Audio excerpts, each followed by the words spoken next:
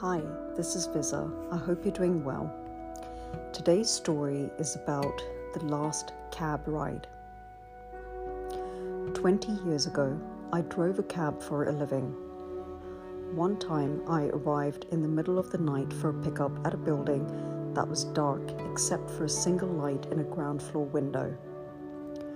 Under these circumstances, many drivers would just honk once or twice, wait a minute, then drive away. But I had seen too many impoverished people who depend on taxis as their only means of transportation. Unless a situation smelt of danger, I was always there, waiting for the passenger. This passenger might be someone who needs my assistance, I reasoned with myself. So I walked to the door and knocked. "Just a minute," answered a frail, elderly voice.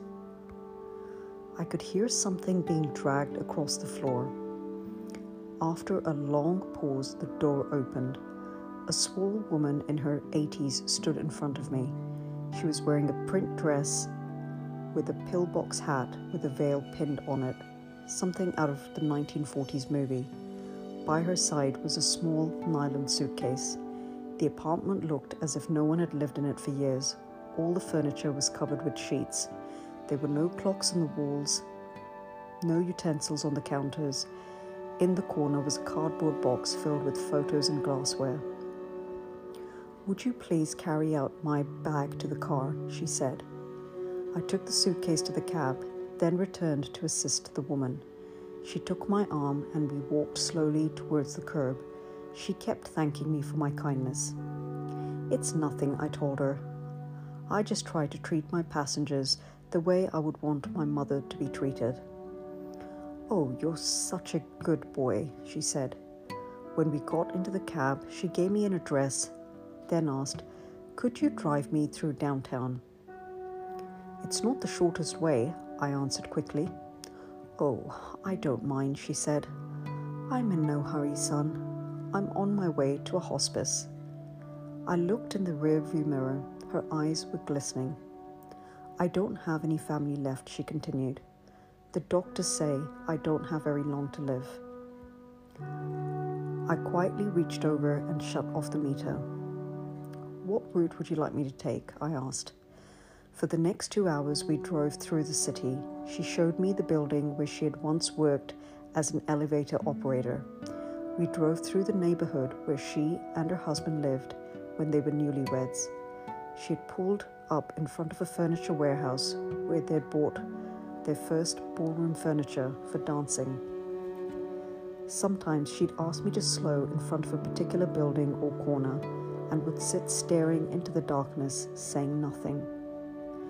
As the first hint of sun was creasing the horizon, she suddenly said, "I'm really tired. Let's go now."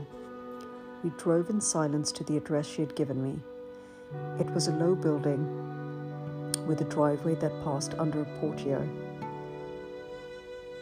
They must have been expecting her. I opened the trunk and took the small suitcase to the door. The woman was already seated in a wheelchair. "How much do I owe you?" she asked, reaching into her purse. "Nothing," I said. "You have to make a living," she answered. "There are other passengers, madam. Don't worry." Almost without thinking, I bent over and gave her a hug. She held onto me tightly. "You have given this old woman a little moment of joy," she said. "Thank you so much." I squeezed her hand, then walked into the dim morning light. Behind me, a door shut. It was the sound of the closing of a life.